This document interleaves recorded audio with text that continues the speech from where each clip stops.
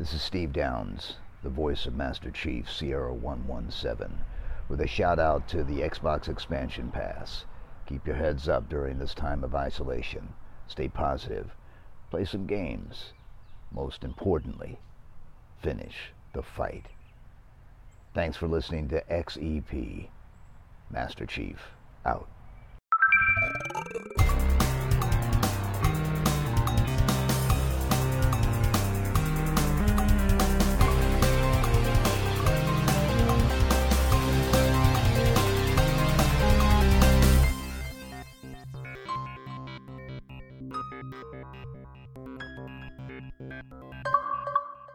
Welcome one, welcome all to episode 54 of the Xbox Expansion Pass, recorded on Sunday, October 18th, 2020.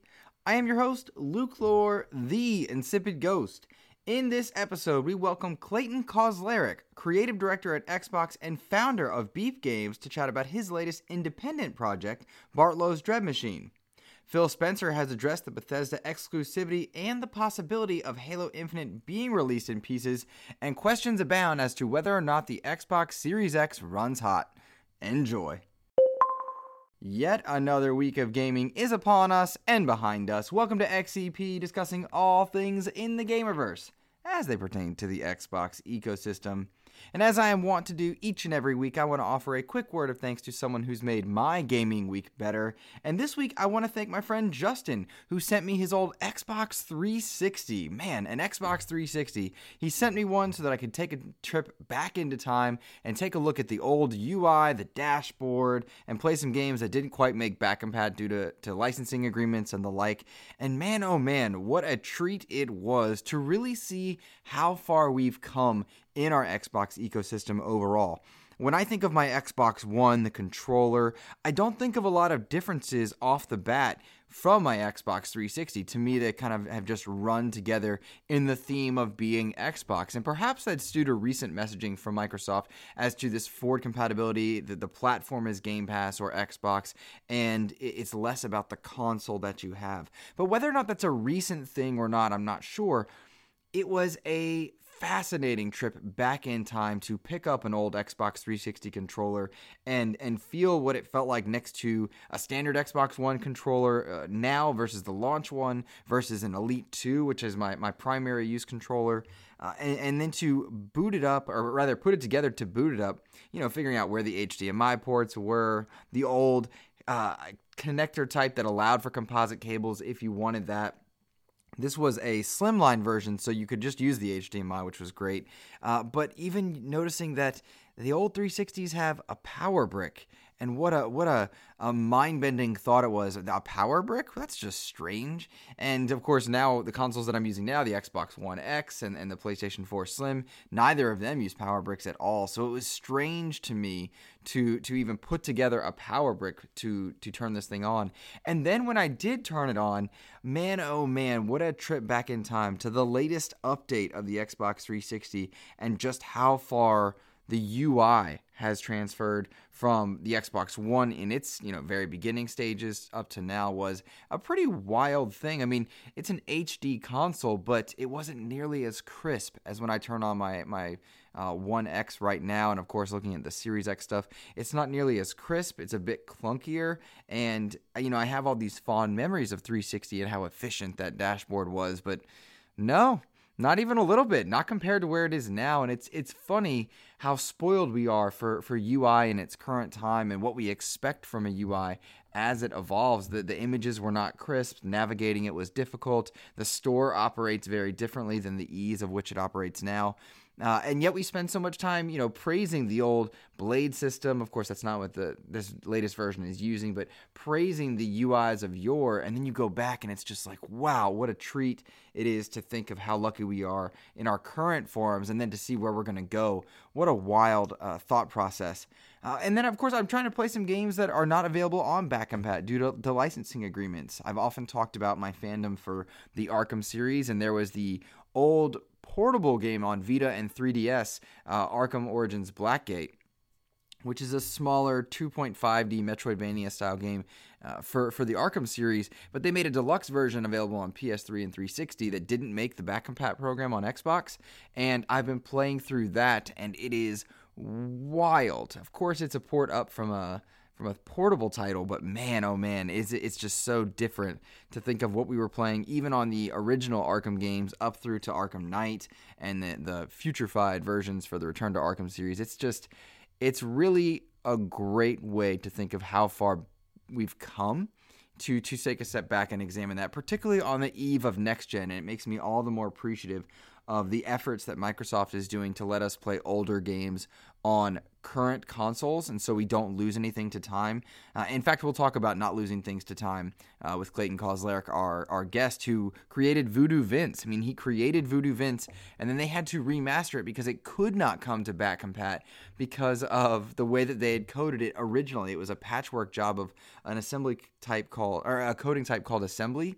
And it was just wild to think they had to re-release the game in a remastered form to make it work because of the way that the game was created. It was just, bottom line, thank you to my friend Justin, of course. And if you've not had a chance to take a look back at an old UI for a system that you have fond memories of, whether it's a PS3, a PS2, PS1, Xbox OG, of course, the Xbox 360 was the one I referenced. If you haven't had a chance to go back and examine some of those UIs and just see how far along they've come, it's a real treat, and it really does help put into perspective how fortunate we are for the consoles we've had in this generation, their revamps, and what we're looking forward to in the next generation to come.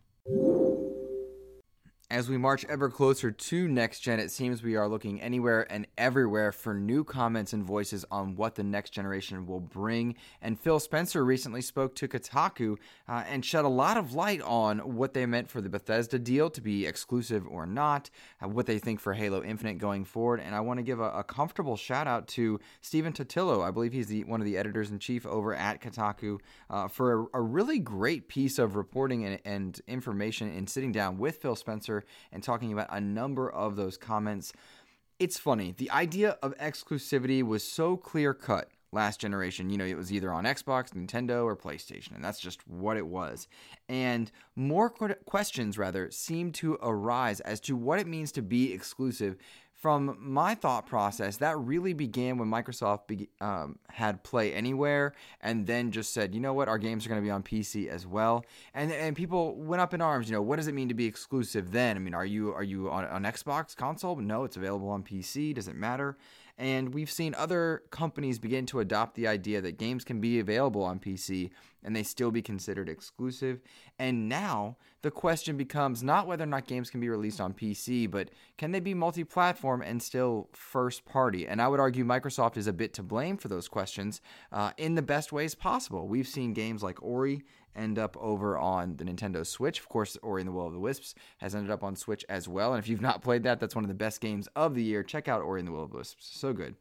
And now, of course, we wonder, all right, well, if Microsoft's letting Minecraft exist on multiple platforms, they're publishing games like Cuphead or Ori over on other systems, will we see them lock down Bethesda content away from the PlayStation 5 because Bethesda is so well renowned and so commonly seen on other platforms? I mean, made a big to-do when they had their content shift over onto the Switch and what that could be for, you know, how do you get Doom running onto the Switch? It's impressive.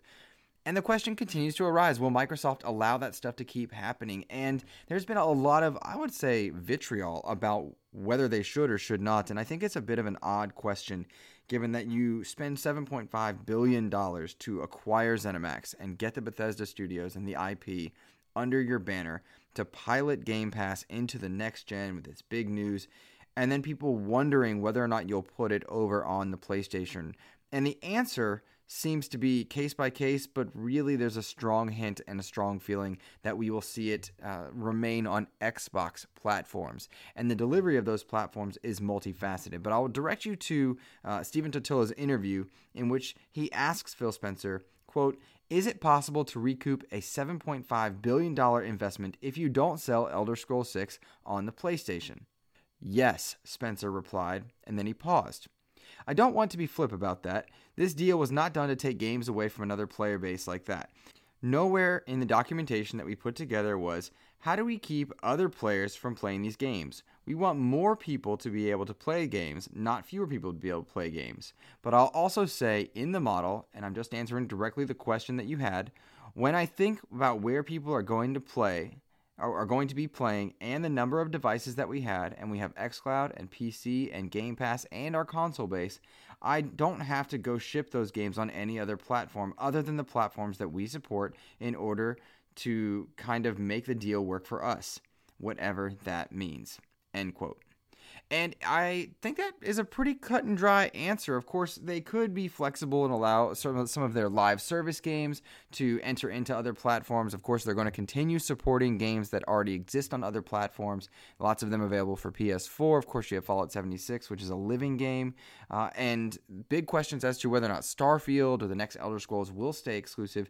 But it seems to me that Microsoft is intent on keeping those future titles in the Xbox ecosystem, which is now far more diverse than a new console. Even one new console, they've got the Series S and X, two different consoles that do two different things. However, they play the same games, which is a really cool thought process. Then, of course, you do have PC. You've got xCloud, and that can take you to any number of devices, even information setting up that it's going to be coming to the Xbox One at some point, and that is an exciting prospect.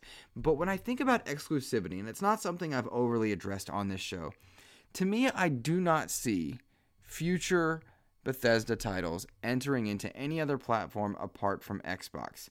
I wonder if we wouldn't see Luna or Stadia cutting a deal. I would wonder, again, if maybe some of the single-player games might make it to Nintendo's future projects, similar to the way the Switch does. However, even Spencer has addressed that they have a great working relationship with Nintendo in letting Minecraft Steve and Banjo go to Smash Brothers and publishing Ori, but that it's not really an effective way to continue growing their content. I would imagine that Elder Scrolls 6 and any other future title remain in the Xbox ecosystem and available on all the Xbox platforms, Series S, X, any future iterations of that. xCloud is the big win there, and of course PC as well. There's a lot of places to check out the Elder Scrolls or to check out what Starfield might bring later on in time. Of course, if it were me, of all Bethesda's catalog, it's Doom that I'm super into, and I'm excited to play that. Of course, I'm in the Xbox ecosystem, but if I were a PlayStation side, that's what I'd be looking forward to. Do I miss out on the next Doom or the next Machine Games title?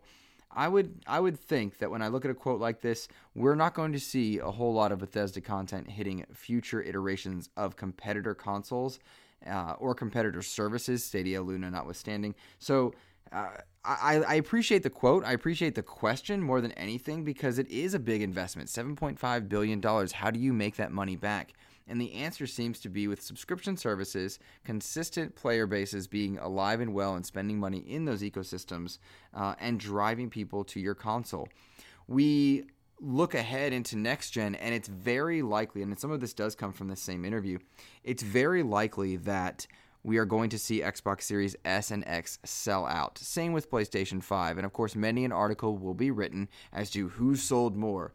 But the reality is, in the first year, those are going to be manufacturing limitations. Those consoles will continuously sell out, particularly in a COVID era where video games are as popular as they are. They will continue to sell out because there will be high demand for both. And you really won't get an idea of where they stand as far as who's selling more until perhaps a year in. And that's simply due to manufacturing restrictions. You can only make so many consoles at one time, COVID or otherwise, and people want them and will scoop them up. It's not a win or loss aspect. The secret weapon that continuously seems to come up in the competition for next gen is referenced to be Xbox Series S, and Phil Spencer commented on that as well. And he made, I would argue, points that we've made on this show, if we've made on other shows when I've been guesting, and of course people have made this point plenty of times far without me, but it's the idea that players who skipped Xbox 360, or rather lapsed after Xbox 360, I should say. Like they saw Xbox One, were not happy rather with what it offered, and said to themselves, "No, I'm going PlayStation." They are going to be looking into this next gen, and if I was a PlayStation gamer, I would stick with PlayStation because God of War is just unrivaled. The IP continue to be incredible. So if I was a lapsed Xbox gamer and I was looking at the future, I would definitely want to stick with PlayStation so I can continue getting those high-profile exclusive IPs. But if you have a lapsed Xbox gamer that is very interested in some of the incredible titles that Xbox does offer exclusively on their platforms, you got the Gear systems. You've got Gears, you've got Halo, of course. Sea of Thieves is a big one for me as well. And you got a console that's $300 like the Xbox Series S. Suddenly you're not spending $400 and $500 per system, and there's a big difference there. The $300 entry point is perfect for second console, and because it's all digital, you'll be invested into that ecosystem. All the money that you spend on a digital console will continue fueling Microsoft, Xbox, and those who are putting content on those devices, and you have to think that that's a great, I suppose weapon is the word I'm choosing for this metaphysical war, but a great weapon in the arsenal of keeping people engaged with your content. And whereas they might have a PlayStation 5 and say, oh, I could get this game on my PlayStation 5, this third-party game, or I could just wait and have it on Game Pass because it's coming to Game Pass. Of course, I used to think of Nintendo as my indie machine with my Switch. Haven't touched my Switch in forever because there's so many incredible indie titles that are landing into Game Pass. I mean, Katana Zero. The other night, guys, I played Katana Zero in my bed with my Razer Kishi controller with a better screen than my Switch ever offered, and it felt incredible via xCloud, and that to me was next gen. And it's cool to think that Microsoft is providing this as a method of competition without locking people out. And of course, from the same interview, I referenced that Spencer said as much as far as having a cost-effective structure for people to enter with their hardware. And he expects that he'll sell more Series S's in the lifetime than Xbox Series X's due to that price difference. He also noted that games will load a little bit faster on his Series S than X because they don't have to load in 4K level rendering graphics. Of course, the big question is, on paper, it doesn't look like you're losing a lot with the Series S or X. You'll lose some 4K abilities here and there, and of course the disk drive. How much does that really affect the experience of the game? And does it matter? Well, I don't think it matters because Switches sell like crazy, and those screens are old, dated technology, and they don't look great compared to a lot of modern phones that are out there. But as for whether or not it will penetrate the market, yes, absolutely. It's cost effective, $300, and then what about when you go on a sale? Suddenly that you're spending way less money. You've got money for games, Game Pass, headset, and that adds up right away to the cost of a PS5 or a Series X, and that is a wonderful way to enter the market. And so I'm all about that. Series S to me is just a great way to bring people into our ecosystem, to get more people playing on the Xbox platform, which means a stronger install base when Halo Infinite does launch, a stronger install base for games that already exist like Sea of Thieves, and then whatever it is, of course, that Bethesda does bring to the future. Continuing to reference this same interview, Phil Spencer was asked about Halo Infinite. Of course, Halo Infinite famously delayed back in August, and of course a huge detriment to the Xbox Series S and X lineup, and launch lineups, I should say. All the marketing is hitting for Halo Infinite right now with Taco Bell partnerships. You're seeing a lot of the toys, Halo Infinite toys that are branded, hitting the market. Of course, even the statue is going to be hitting the market earlier than the game, and we have no accurate estimation as to when this game will truly come out. Joseph Staten even leaving his one of his posts at Microsoft to go help bring this game to fruition. And a year or so ago, the questions began arising. Would Halo Infinite release in pieces? What would they do with multiplayer? How would they handle single player? Is it open world? Is it not? And some of those questions have been answered. We know the multiplayer for Halo Infinite will be free to play. That is fantastic news. We're talking about the very large Xbox ecosystem and the install base and getting more people in and playing it, keeping it healthy. That's important. I think that's a great move for Halo to combat the relevancy of games like Call of Duty, Fortnite, Apex, etc. So we know that it's going to be free to play. But as to whether or not you get the multiplayer at a different time than, say, the co-op versions, like Horde Mode or Firefight, as they call it in Halo, or if you would get the equivalent of Spartan Ops or the full campaign, when and how that would be delivered, That question has been pondered quite a bit. And in this same interview, Steven Totilo asked Phil Spencer what he was going to do with Halo Infinite, or how they would release it. Would they release it in parts? And Phil seemed to give credit to Bonnie Ross, who is the head of the Halo franchise, to make a lot of those decisions. And I'll read you his statement. Quote, "Bonnie and the team will drive those decisions. But I think we want to make sure people feel like they have a Halo experience. I think we can look at options like that. So, yeah, I think there's something to think about, but we want to make sure that we do it right," end quote. And to me, there's a bit of vagary and pausing in how he's going to get Halo to market. But whereas initially I scoffed personally at the idea of releasing it in pieces, I was not a fan of that idea. If the multiplayer is free to play, I think that bothers me a little bit less, and over time, it's more to me about sending and delivering the right messages, that Halo is a respected franchise that is cared for and loved by the Xbox developers, by 343.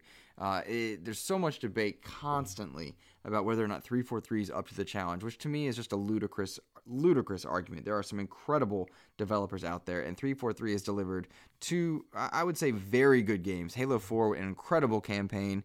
The multiplayer might have disappointed on Halo expectation levels, whereas it flips, of course, with Halo 5, the multiplayer delivering in spades, and people a bit down on the writing of the campaign. But technically speaking, Halo 5, incredible game. Halo 4 is a masterpiece of visual art on the 360. How they got that thing working is beyond me. And now it's a matter of capturing the feel and the vibe to bring people back into the world of Halo and get people excited for it. It is an important franchise for Microsoft. I would argue, given the Bethesda acquisition, given the consistent delivery of content that they're setting up for with their now 25 studios, I would argue it's less important than it once was. There used to be a time where it felt like everything rode on the next exclusive for Microsoft, because it often does with Sony and Nintendo. But I don't think that's the case any longer. It used to be, we have that Xbox year with Sea of Thieves and Crackdown 3 and State of Decay, and what's that going to do?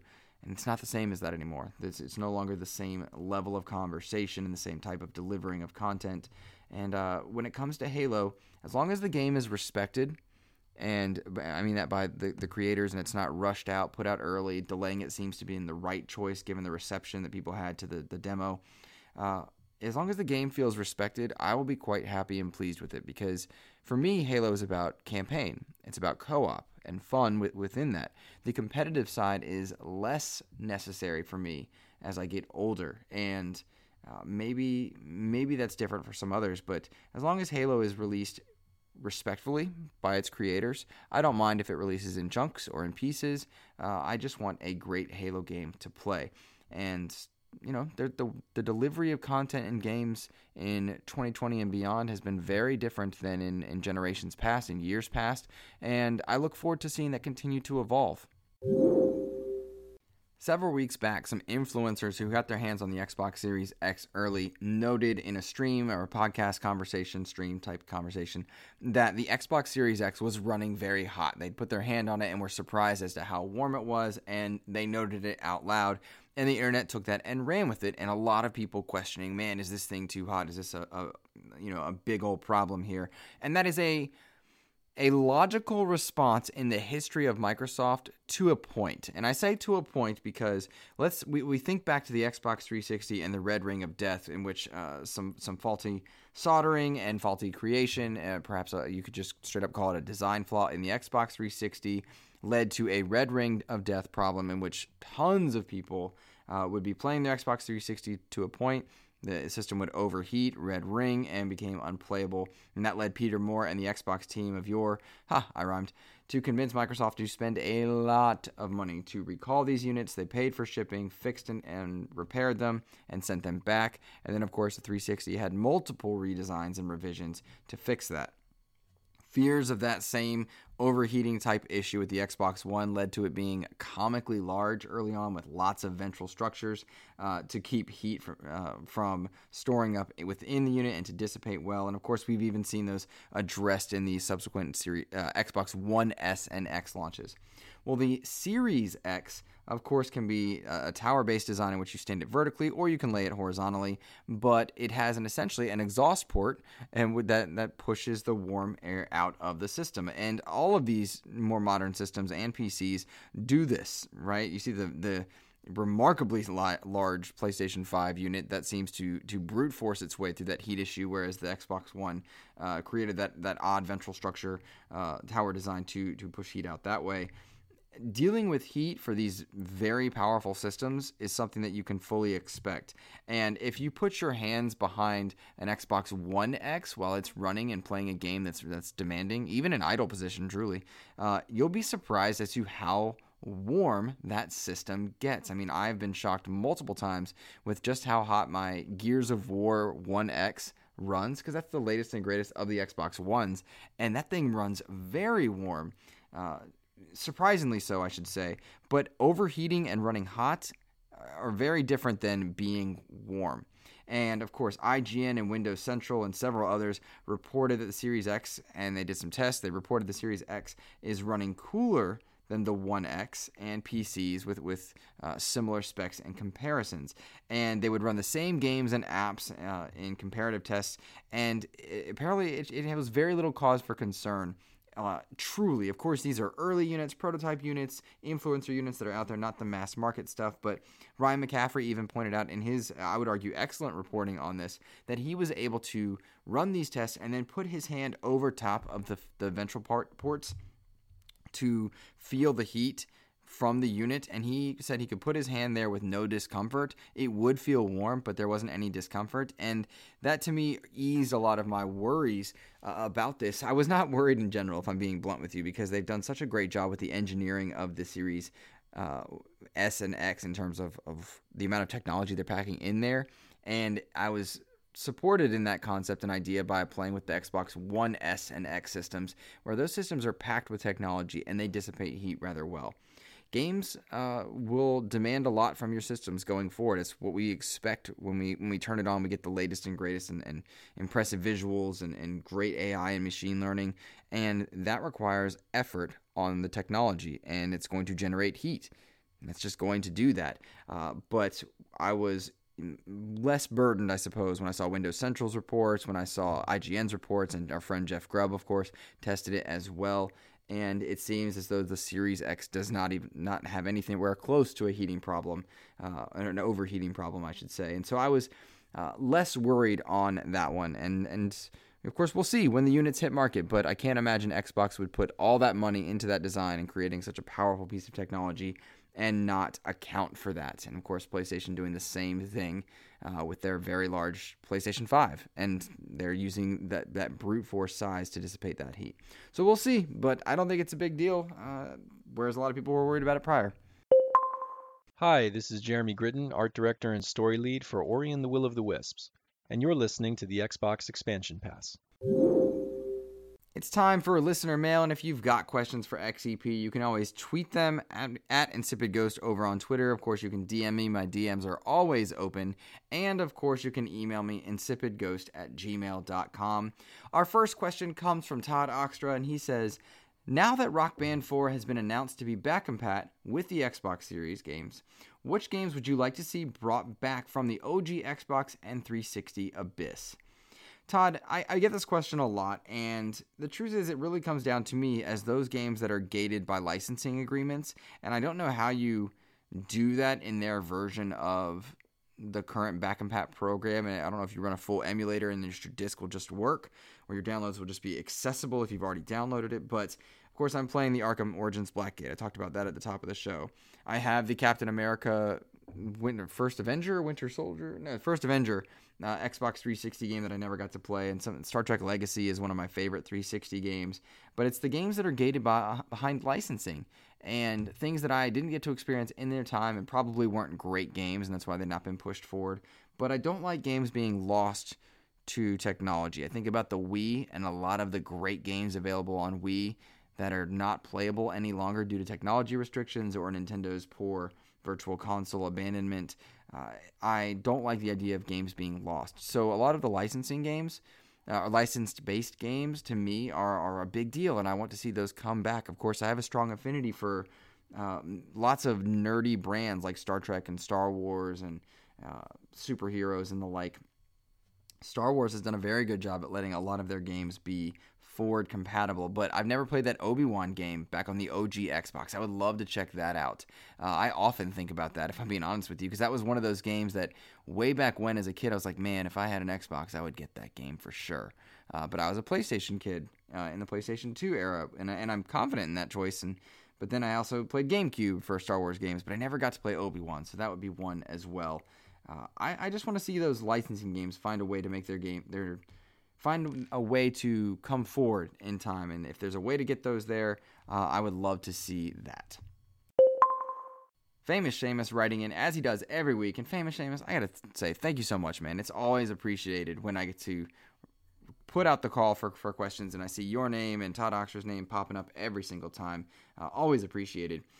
You asked this week, now that we've seen the Xbox and PS5 UIs, which do I think look better? I'll be honest with you, Famous, I don't really have a strong opinion on this one. Of course, as you noted in your tweet to me, we're using the Xbox Series X UI, or at least a bastardized version of it, on the Xbox One now, thanks to the latest update. And I love the latest update to the Xbox UI. I think it's very clean, very efficient, and it makes me all the more excited at what the Series S and X UIs will bring. I'm very comfortable in the Xbox ecosystem. I think the Xbox UI right now is far better than the PlayStation's UI as it stands. At the beginning of the generation, I did not have that opinion, but as the PlayStation gained more, more abilities to produce more content and more games became available, kind of like the Switch, that early simplicity ended up backfiring with a difficulty of navigation later on to find the content that I wanted, whereas Xbox continued to iterate, and Xbox One's UI at the very early launch was just atrocious. All the way to now, it's a big, big difference, and I'm very much looking forward to playing it on my Series X. So at present, I don't have strong feelings. It's kind of like when you have an Android or iPhone. You're comfortable in there, you can navigate it pretty easily, but right now I'm very comfortable with the Xbox UI and I like it a lot. And when I'm able to get my hands on a PS5, because I wasn't able to get a pre-order early on, when I'm able to, I'm anxious to kind of put them to the true litmus test, which is just using them, because I'm so excited to play Miles Morales and Miles Meowis. Spider-Cat looks cool. I'm so excited to play that game once I can get my hands on a PS5. But yeah, right now I'm leaning Xbox. Of course, I'm biased in that respect because that's my primary system, and I'm comfortable in that UI as it is. You asked a second question, and you said, what horror movie would you like to see get a game on the Xbox Series X and that will take advantage of the Series X's power? My answer is Train to Busan. That would be awesome to see all the zombies on screen running to get you. And then you also referenced The Thing as well. That is a great idea. Train to Busan, I've not seen in its entirety, but it looks terrifying. If you've not played World War Z, Famous Seamus, that game did a fantastic job with hordes and hordes of zombies, and that is a strong contender to me for a near accurate zombie game in terms of the types of zombies that run fast and hoard you up like that. If you've not played World War Z, you should definitely do that. I'm not sure if it's still on Game Pass or not, but it's well worth the money. Fantastic game there. As far as which horror game or horror movie, I'm not good when it comes to horror. It's an anxiety thing, so I kind of stay away from horror movies overall, and a lot of them are more about spooky vibes. I really liked the horror movies or shows, watching Evil right now, where they go slow, methodically, and uncover mysteries. And it seems that on some levels, that's what you're getting when you play a lot of the Bloober titles with like looking at the coverage of the medium. I really liked Blair Witch, the most recent Blair Witch game. I thought that was very good, and so it surprised me because I have no love for the Blair Witch franchise. But when I think of my favorite horror movies like Halloween 2 or Halloween 4, the older ones, the others, I'm thinking about just horror movies in general. They pop in my mind, and they're not movies that would lend themselves to great games. So I really like your answer, Train to Busan. Zombies are my jam. I love zombies and fighting zombies in different games. Of course, Zombie Army Trilogy, Zombie Army 4 are some of my favorite games to play. Seeing how Next Gen handles those would be great. But man, if you've not played World War Z, that's the one right there. That's going to do it for the listener mail portion of this show. And again, if you ever want to write in, I love answering questions. Insipid Ghost over on Twitter or insipidghost@gmail.com. We're going to be sending you over to an interview with Clayton Kozlaric. That's a name that Xbox fans should take note of, as he worked with Phil Spencer originally on Voodoo Vince, created Voodoo Vince. He is a creative director right now over at Xbox, and the capacity that we had him in, or had him on the show as, was founder of Beep Games and his latest independent project, because not only is he a creative director at Xbox by day, he's an independent developer by night. He founded Beep Games. His latest project is called Bartlow's Dread Machine. And this was an interview that I was turned on to, I suppose, by a listener named Skedaddle. Tweeted me, DM'd me, and said, you should be looking into Clayton Kozlaric. You should be checking him out. This is why. He explained to me a bit of Clayton's career and the importance that he had to the Xbox ecosystem overall and what he could do. And so what I did was I bought Bartlow's Dread Machine, his latest project, started playing it, and it is an on-rails is not the right way to put it, I suppose. It's a twin-stick shooter in which you are playing through a very, very old-style arcade shoot-'em-up machine, but your character runs on tracks. There's an almost impossible... It's impossible to describe Bartlow's Dread Machine well without you looking it up. But I love twin sticks, so I booted this one up. Weird and eclectic style, as it were. Characters are not quite puppets per se, but incredibly cool art style. Started playing it, and guys, I gotta tell you, Bartlow's Dread Machine, super fun game. Super fun game. It's about $15. If you like twin sticks, it's a must-buy. If you're a twin stick shooter fan, definitely need to check this out. But I started playing it, and I'm like, man, this is a blast. And I emailed Beep Games, asked Clayton to come on, and he was gracious enough to do so.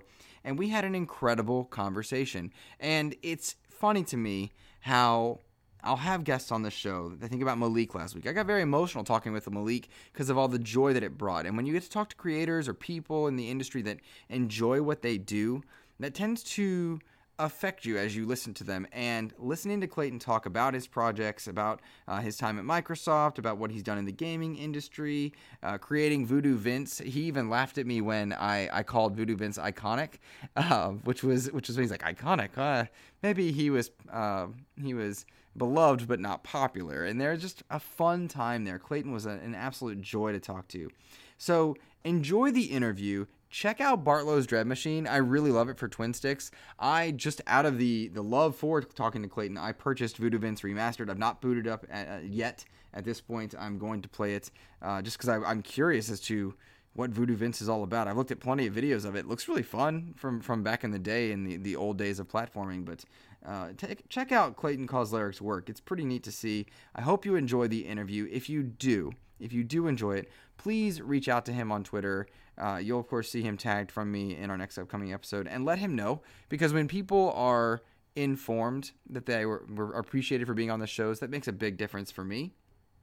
And then lastly, I will say, if you have somebody you want me to have onto the show the way that our friend Skedaddle did, then just tweet me, DM me, email me, let me know, and I will be glad to reach out to different people. I don't mind reaching out and getting the rejection letter. I love when I get the acceptance letters. It's always fun to talk to creators in the industry, and if they can give us insight into the Xbox ecosystem, they are always welcome here. That's it for me. Take care, guys.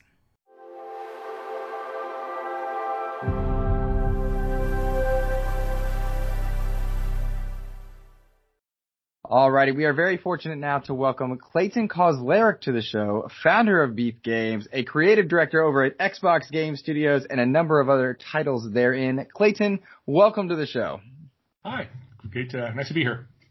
I'm ecstatic to have you, and you are a listener-requested guest on the show, here to talk about Bartlow's Dread Machine, a twin-stick shooter with an incredible description, but I would love to hear your description of your game before I try to make sense of it, because it's wildly cool.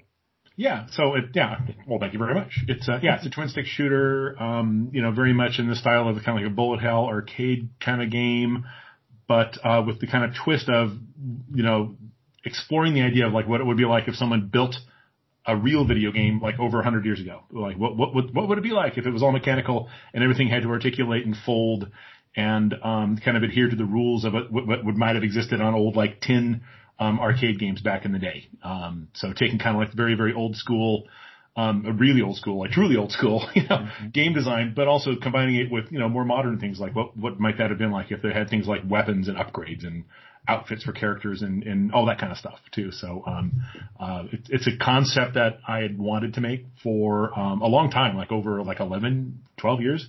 It was just always on a back burner. It was always something that I kept sort of like playing with, and I do a little mock-up or a little test area or something like that, just kind of visually exploring what it might have been like. And then, when, a friend of mine, named Matt Hostery, and his company Tribe Toy just finished up a game, like it was a cool VR game called Bound of Blood, and they were kind of looking around for like another project, and we'd always talked about maybe collaborating on something or building something together. And that's when I sort of said, hey, I have this crazy idea for this, like what if a game was from 1907, which, doesn't always sound like it doesn't sound like the greatest pitch ever, but, then I explained more about like what it was, the tone of it and the mood and the feel and everything. And, Matt really kind of, he just latched onto it. And, he and his team of 4 people, just started in on the game about a year and a half ago. And I just think they just hit it out of the park as far as like kind of landing the look and the style and the feel and all those things that I was kind of dreaming of for this idea. So let's talk about that look, style, and feel, and then I have to get to that a year and a half. That's it. Wow. So the look, style, and feel, it is what would be a tin arcade machine from over 100 years ago at this point. But you guys have articulated and shown you can see gears moving, you can see the characters on screen, not quite puppeteers or marionettes, but you can see just little metal elements moving things about. That is a wildly cool concept. How did you come up with that specifically, and then how did you create that in the gaming world? It's a sort of, it existed kind of as a concept. And again, I did a lot of visual mock-ups because I started as an artist in the game industry. So I tend to kind of process everything really visually. And what I have are just, thousands and thousands of pages of old, like Victorian clip art. And I would just I would scan objects, and then I would add little nut bolts and like little gears and things to them. And I did some mock-ups like that, a couple and I thought, there might be something here. And I had a character on a little track, so I thought, well, let's take, Robotron and Pac-Man and stick them together, because it seems like the limitations of our old games, our old electronic games, are very similar to the kind of limitations that would exist on a mechanical game. We only had so much memory. You only had so many, pieces of art that you could put onto those little tiny, bits of memory that all the games lived in back then. And I felt like a mechanical game would have some of the same limitations. So I felt like old school electric, arcade games would also be a good template for old school mechanical game as well. Mm-hmm. And again, it only existed as art. It only existed as things. And I had a sort of a design document. I started adding things to it and thinking about, what's the story and what kind of locations would be fun. And originally we had something like, we had 8, I think, worlds we were going to do originally. We ended up like trimming a couple of them because we realized, again, as small as the team was and with the resources we had, we just couldn't do all of them. But then, Matt, again, we had sort of that template, if you will, the visual thumbprint was sort of there. But then interpreting that into something that was, 3-dimensional and you could play it and it was fun. We stayed in what was a gray box kind of mode for a while, where you could play through a lot of the game with zero art. You could just move boxes around and shoot other boxes that were moving on the tracks, because the first thing we wanted to know is, well, that this weird, like, hey, does the tracks with choice that like allow you to like turn and move and make, think about things, does that work with a twin stick sort of mechanic?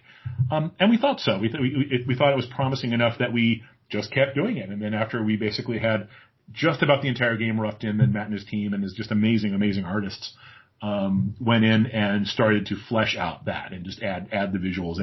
And we went back and forth a little bit. In the original concepts, the characters were going to be like 2D placards. But pretty early on you realize, but when they turn and there's angles and if they're moving away from you, they would be too thin to really look good.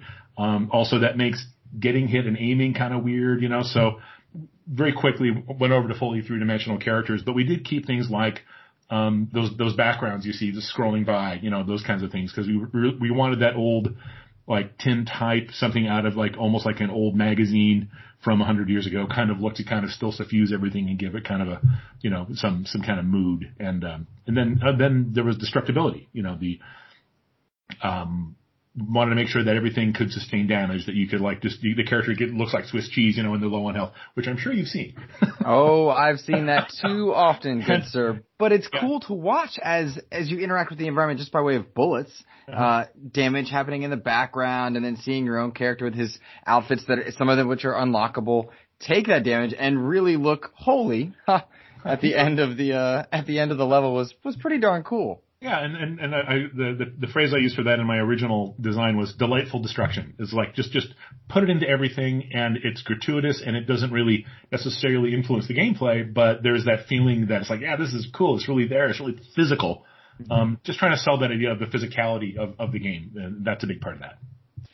I think about that physicality, and then you mentioned the scrolling backgrounds, and one of my favorite levels was driving a car in which you can see the mechanical arm help maneuver the car through different barriers. But you've got elements of the background where you're taking shots, showing damage there. Some of the levels thus far in my playthrough have been rather spooky, I would say. Haunted's not the right word, maybe, but going through a police station, and then there's zombies and monsters. Tell me about that idea put together with the idea of being an agent saving the president.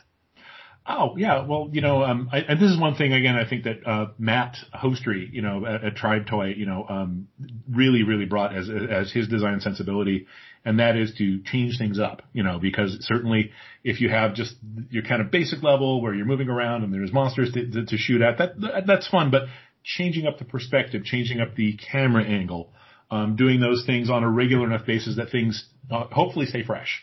And what we realized, I think, early on when Matt and his team were prototyping that level, the station house, was that suddenly the whole feel of the game changes, because when it goes from being kind of an open bullet hell kind of world to jump scare. It's suddenly oh shit, yeah, those things just coming out at you very, very quickly. And and if you haven't got the hang of how to like do a quick 180 when you're shooting at things, you're going to have a tough time in some of those levels. But it was also like we intentionally like cut the music. We had no music in that level because we just wanted it to be spooky and suspenseful. And I thought that worked out pretty well. I'm glad you noticed. But again, part of that was, sometimes it's really cool to go in really close, and then it's about like almost like twitch and jump kind of stuff. And then further out, you can be almost tactical, where you're using cover and you're thinking about the routes of the things that are coming at you and trying to plan those and bottleneck the enemies and all that stuff. And it all sort of applies across the whole game, but just changing up the pacing a bit just, keeps it fresh. Well, that pacing, and to any listener who's unaware, some of the levels take place where you're on a mechanical track, right to left, left to right, but then the camera will pan in different elements and you'll have top-down aspects of it, taking on, of course, the car I mentioned, and then angling things to have that different environment. In my mind, Clayton, you guys had fun testing out and messing around with these levels. Am I correct in that? Oh, absolutely. Absolutely. Yeah. I mean, I don't know. I think you can really tell when someone really enjoys their own game. And, and certainly it's possible to work on something and be, kind of get the blinders on and maybe not even realize or see what you're doing. And sometimes that happens when maybe, you don't play your own game enough. And, I've always been a big believer in anything I work on that you get your hands on it, you play it on a regular basis, and you try to understand it. It can lead to maybe the game being super hard because the people who make it get really good at it. At the same time, I'm not in any danger of that. Matt's definitely much more of a master at Red Machine than I am. So, but yeah, that's, Did you guys ever play with any old mechanical arcade machines ahead of designing for this one? Not a whole lot. I mean, I keep talking about Mr. Hostry because, he grew up helping his dad go out and service old arcade machines, like when he was a kid. So, his dad would take him around, and his dad had sort of like this this business where he would put arcade machines in bars and other places, and so young Matt would go along, and of course he was allowed to play them all, all he wanted. And that's sort of like where he got his first love of, video games and like even the ability to, I think, get in and like mess with the dip switches and stuff like that, so you could, and eventually, of course, he became a game designer and all kinds of other stuff. But, so that's kind of in his DNA. In my case, I just like creepy old things. So, so like, again, the things like these old, print materials. I was buying old magazines, from like the 1890s up till like 1910. I actually have old catalogs because we wanted to make sure that things for like hats and like weird spats on people's clothing. I mean, there's detail that you don't really necessarily even see in the game, but getting into it was like, again, for someone like doing creative direction, art direction, it was so fun. It was just so cool to get into that stuff because I don't, you don't see it every day in a game. I don't think it's a theme that's been overdone. So, it was kind of cool just to say, well, what can we bring to this and what would help just, again, give this thing just its own kind of personality. It very much has that because if you say twin stick shooter, certain games will jump to my mind and certain styles will jump to mind. You see the art of this, the cover art as it were, and I had no idea what I was going to be looking at. It wasn't until I shared gameplay clips that people were like, now I see what you mean. Now I know what we're going for. And I would have to imagine the elevator pitch or talking to people about this without having them see it was probably difficult early on. A little bit because I think you get someone saying, oh, that sounds neat, but then not really knowing what it was. In fact, I even said, hey, there's little tracks and there's characters and then I'd get, I could get blank stares or even the question, well, yeah, but what's the game? And to be fair, if it's a thought experiment, you never know what you're going to get. You never know how good it's going to be until you get your hands on it and you really try it and you really, really play it. So even though I had this notion of what I wanted to do, I didn't know if it was really valid, to that point. But yeah, it was also interesting because it's gameplay styles that are typically two-dimensional. So when you're playing Robotron or anything, like you're really it's two-dimensional. Pac-Man is two-dimensional. The fact that there is some perspective where the board is tilted a little bit. Is that fun to make a diagonal? Like when you're in the close foreground, there's something way, way back there. And you do have to do a little bit of sort of internal calculus of your own while you're playing to kind of do this. And it's, certainly some weapons we have because they level up and they change and their properties are actually kind of different. Some maybe make that immediately more fun than others as you begin to work your way through the types of weapons in the game. But again, was like, I don't know, I was calling it like a box perspective shooter where, it's sort of not really third person. It's not really, it's its own kind of thing, I guess.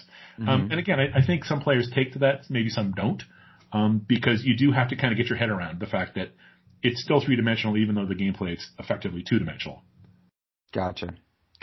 Now earlier you said a year and a half. In my experience interviewing people, I suppose that's a short window.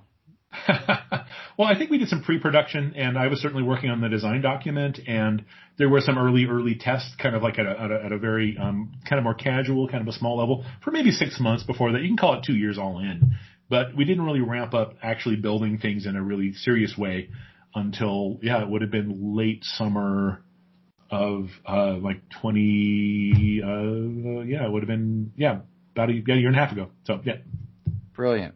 20, I've lost track of what years we're in now. So, well, in COVID time, they all count as triple. Time has become quite weird. It very much has. I was thinking about Game of the Year stuff and whatnot because we're about that time of year where people start talking, and I did not realize that even Ori 2 was this year, or Ori and the Will of the Wisps was this year. I was like, wow, that was.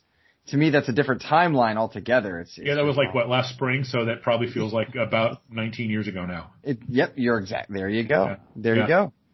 So I have to let's take a moment here. Beep Games. You are the founder of it. You're also a creative director at Xbox Game Studios. You have a storied history throughout gaming, working on Voodoo Vince back in the day. Oh. Well, I'm not sure if you've Googled yourself lately or tried to figure out how to pronounce your name for doing an interview, but you have quite the resume, good sir. Oh, go on with you and your flattery. My gosh. Well, now it's your turn. You go on. Tell me, how did you get into games? What's kept you there? How did you end up where you are? That's got to be just, what a wild ride of elbow bumping and seeing great and amazing things be created. Yeah, I was at least great adjacent, I think, for key parts of my career, which is definitely very cool and very fun. It would have been the beginning of the 90s when I got into working in games. Before that, I'd been like a graphic designer and stuff like that, and did some music and other odds and ends, but hadn't really found like that thing that really grabbed me, and I'd studied kind of traditional animation and filmmaking and things like that, but didn't necessarily want to go sleep on someone's floor in Los Angeles or, do those things. It's like I loved the art of it. I loved everything about making animation, for instance. But it was sort of interesting because I felt like I had all these skills that were sort of waiting for something to happen, and that was games. That was the game industry, because suddenly it was like, oh, it's good to know about a lot of little things, and a lot of things that might have made you seem like you were just, oh, I'm just learning little odds and ends, and I really don't have a real, what do you call it? A jack of all trades, but master of none.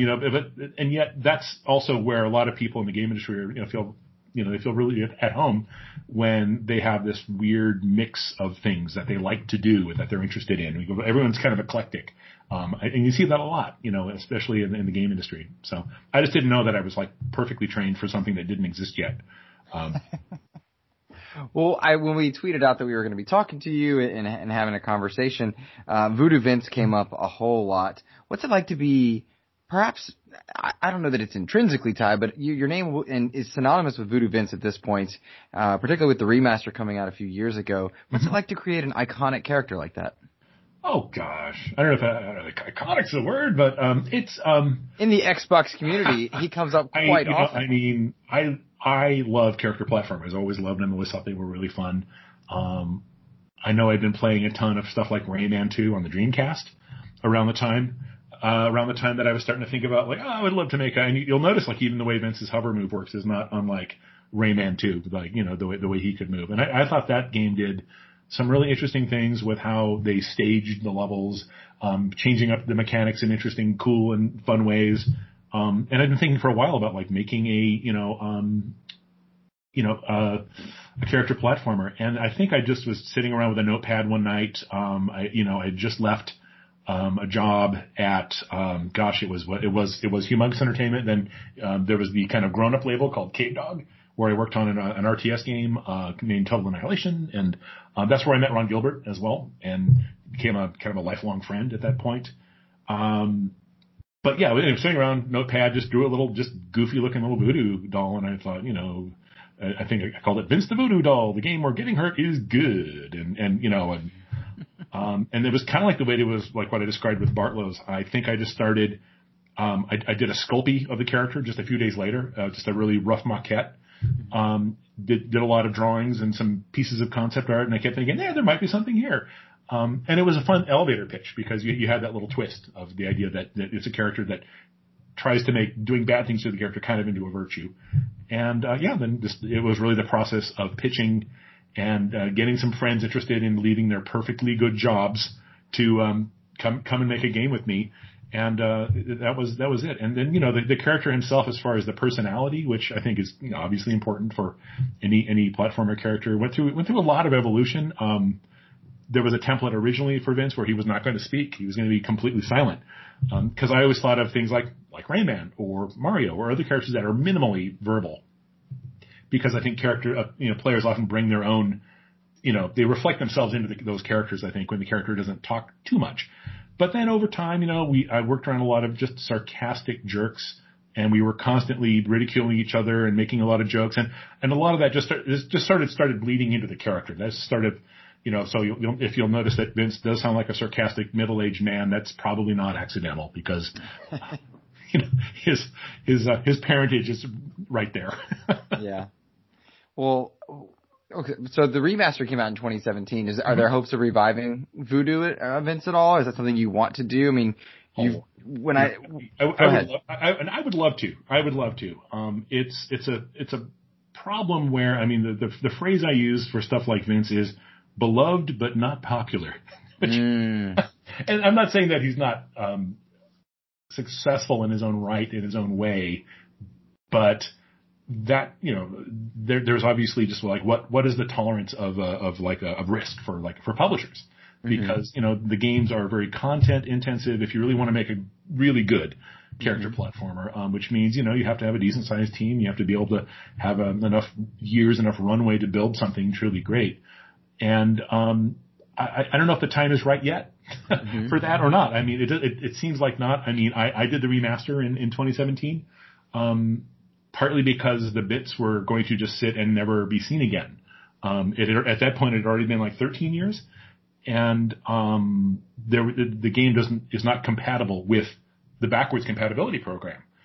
because we built a custom engine. We had a lot of we made our own engine. We even wrote our own shaders. There was all kinds of stuff going on that just was not compatible with the backwards compat thing that they did. And that was a process that's, I wouldn't call it automated, but it does better with certain types of engine and certain knowns, if you will. And we had just too many unknowns in our game. So there was really, and that made me sad. It felt like there was all this work that I did with some of my very most favorite people in the game industry ever. And it was just going to disappear. So the remaster was really about just getting it back out there again, just so, people who remembered it could play it again, and people who, maybe hadn't heard of it could sort of maybe experience Vince, for the first time. So, yeah. Do you think, it popped in my mind as you were talking, do you think that the delivery mechanism, you said beloved but not popular, delivery mechanism of subscription services, Game Pass or the like, does that open up more doors for games like Voodoo Vince or even Bartlow's, for games that people maybe not be initially exposed to realize that they might like a lot? Yeah, I think just as a way for people to sort of safely try things, it's a terrific direction, because I think there'll always be that desire on some people's part, like I want to have a physical copy and I want to feel like I own the thing, but given what it costs per month and the fact that a lot of new first party things come out and a lot of other games come out, it's a great way to just try a bunch of stuff. Mm-hmm. So just as a venue for, I don't know, if the game is $50, you might think twice. If it's like, yeah, let's give it a try this afternoon and see if I like it, because it's just in this wall of things that I can just pick from. Yeah, absolutely. I mean, I think there's some validity to that. And I think also you kind of also need to fill all the niches, right? You can't have just one kind of game. You got to have stuff for a wide group of people, like different interests, different tastes, and different tolerances for how hardcore or just humorous or other things. People like a lot of different things out of their games. So I think that's another benefit of those kinds of services for sure. Gotcha. Very cool. So, and you're reminding me of just walking down the aisles of Blockbuster back in the day, picking a game and trying it, Yeah. And there's a lot of gems to be found that way. For sure. Thanks to Game Pass. Founder of Beep Games. You're working on Total Annihilation. You founded Cave Dog, I believe. You founded Beep. You're working as a creative director. Where do you find time, and why did you found Beep and take us all the way to Bartlow's? How did you get there from like on your spare time? Oh, I don't know. I'm not smart. It's funny because we started it again before all the weirdness and the quarantine and everything hit, but it turned out to be really a great escape for a number of reasons. While we were all kind of, sort of all panned up. My wife Marianne was the lead animator on Voodoo Vince. But she kind of went home to raise our son and do that. We were actually had not quite finished shipping the original Voodoo Vince when that happened. And she, dusted off her skills and got ramped up on Maya again, and she did all the animations, and most of the character models that you see in the game are from her. And our son, who was born during Voodoo Vince, he's in the production babies credits of Voodoo Vince, is an aspiring sound designer, so he did some audio work and some sound effects work and stuff for Bartlow's. So I don't know, it was kind of on some level a family project, and that was kind of a cool thing to have when you're trapped. When you're all trapped together. So you got a family project, wife's involved, your son's helping out, really coming along into the sound design. Hey, Clayton, who's in charge during that project? Who's really in charge there? I like to think of it as a committee of sorts, if you will. I think I did an okay job setting up sort of like the outline, the vision, if you will, for what the game is. Mm-hmm. And I think this is true on Voodoo Vince. It's true on a lot of things. If everyone on the team understands what the vision is and what a thing is supposed to be, and everyone's kind of pulling in that direction, it's not like there's a ton of conflicts. Also, I've worked on, I used to do graphic, before I was in games, my wife and I did graphic design work together, and sitting in the same room, each of us on our computers doing really, really bad real estate flyers or whatever came our way for, design work. So we learned early on just how to work together. So, I guess there were no real big conflicts. There were no, there wasn't anything that was like a crisis, I guess, like that. And part of it's just people who know each other and have built stuff together in the past. It just, it's just second nature. Just everyone just sort of falls in and does their bit. I would imagine that also just builds some cool memories, all things considered, just to get to see that. I hope so.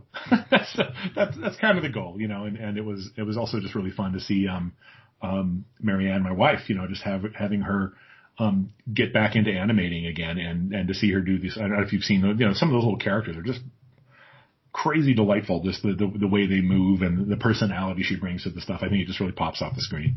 You're talking about in Bartlow's specifically? In Bartlow's, yeah. Yes. My favorite is the zombies, just the way they move and animate, and the eyes on the station master. They're eclectic Lovecraftian in some ways. Yeah, I think her walk cycle for the way they just kind of like gyrate and move is just, I don't know, you just watch that all day. It's just so fun. So we had a lot of people wrote in with questions, and I'd be remiss if I didn't mention one person who was ecstatic to have you on. Lots of questions. Skedaddle asked a number of things about exclusivity, Game Pass, because you work at Xbox. Do you ever bump into Phil Spencer and be like, hey, have you played Bartlow's? Do you ever get to run things by any of the names that people from the outside looking in would be, ecstatic to hear names of? Or is it just a personal, private product that you enjoy just making quietly? Where's the line there? It's mostly really quiet. Really?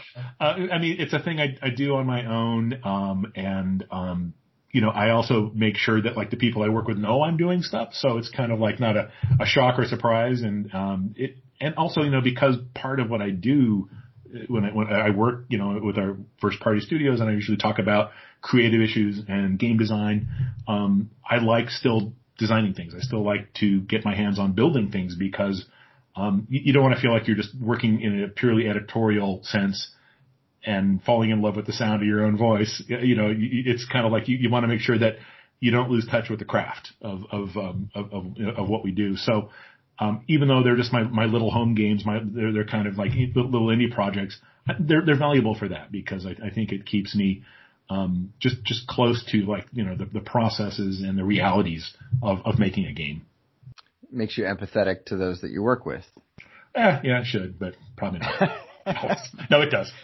Yeah. What does a creative director do? Now I realize I'm venturing a bit, and if I go too far, please back me off. But what does a creative director do at Xbox Game Studios? You said you're one of many. What's the role? It probably varies with the team. And I've talked with, creative directors who are, they lean more toward like narrative and writing. And some, their backgrounds are more strictly visual arts. I'm again still this kind of weird, mongrel sort of like, patchwork person, where again, I kind of touch on a lot of different disciplines. And what I do mostly is I focus on design. I look at, the things that are being put into the game. I'll offer feedback, but I'll also work with other disciplines, like even user research. As like people play the game and we're seeing how they're reacting to it. And then, kind of going through like, what the issues that come up are like and how would we deal with them? How would we fix those? And, so it's sometimes just super pragmatic, just like, hey, what's kind of like not working? What is working? What can we get more out of? And, I know it sounds kind of hand wavy, but, but it can get also very intensely into really detailed aspects of a game as well. So yeah, it's, and it's been a crazy ride at Microsoft because, I started off working on stuff that were like a lot of the Xbox Live Arcade games, those little things that were like coming out on a regular basis, like kind of like small to mid-sized games. And then, I was over on HoloLens for, several years, and this is working on little prototypes. And again, what does like this new technology mean, for games? What kind of games can be built with this? What kind of interesting things could be explored? Did the same thing with Kinect. And I know it's like, a very cute game, but working on the Pixar game for the Kinect was a total blast because you're trying to figure out how can you get how can you make an experience that multiple people can stand up in front of a camera and turn their moving and jumping into something that resembles a game. It's I don't know. So it's sort of like going from making pretty like typical like a character platformer like absolutely goes onto a disc, but you play it on a console to all this weird emerging technology is something I don't think you get to do every day. So like adapting to those things and trying to bring some, again, just always thinking about what's going to make it really great, what's going to make it really fun, while staying within whatever lines are put there by that technology is just super interesting. It really is. I think creativity thrives on limits in a weird way, because like, what can I do within this box that you've given me?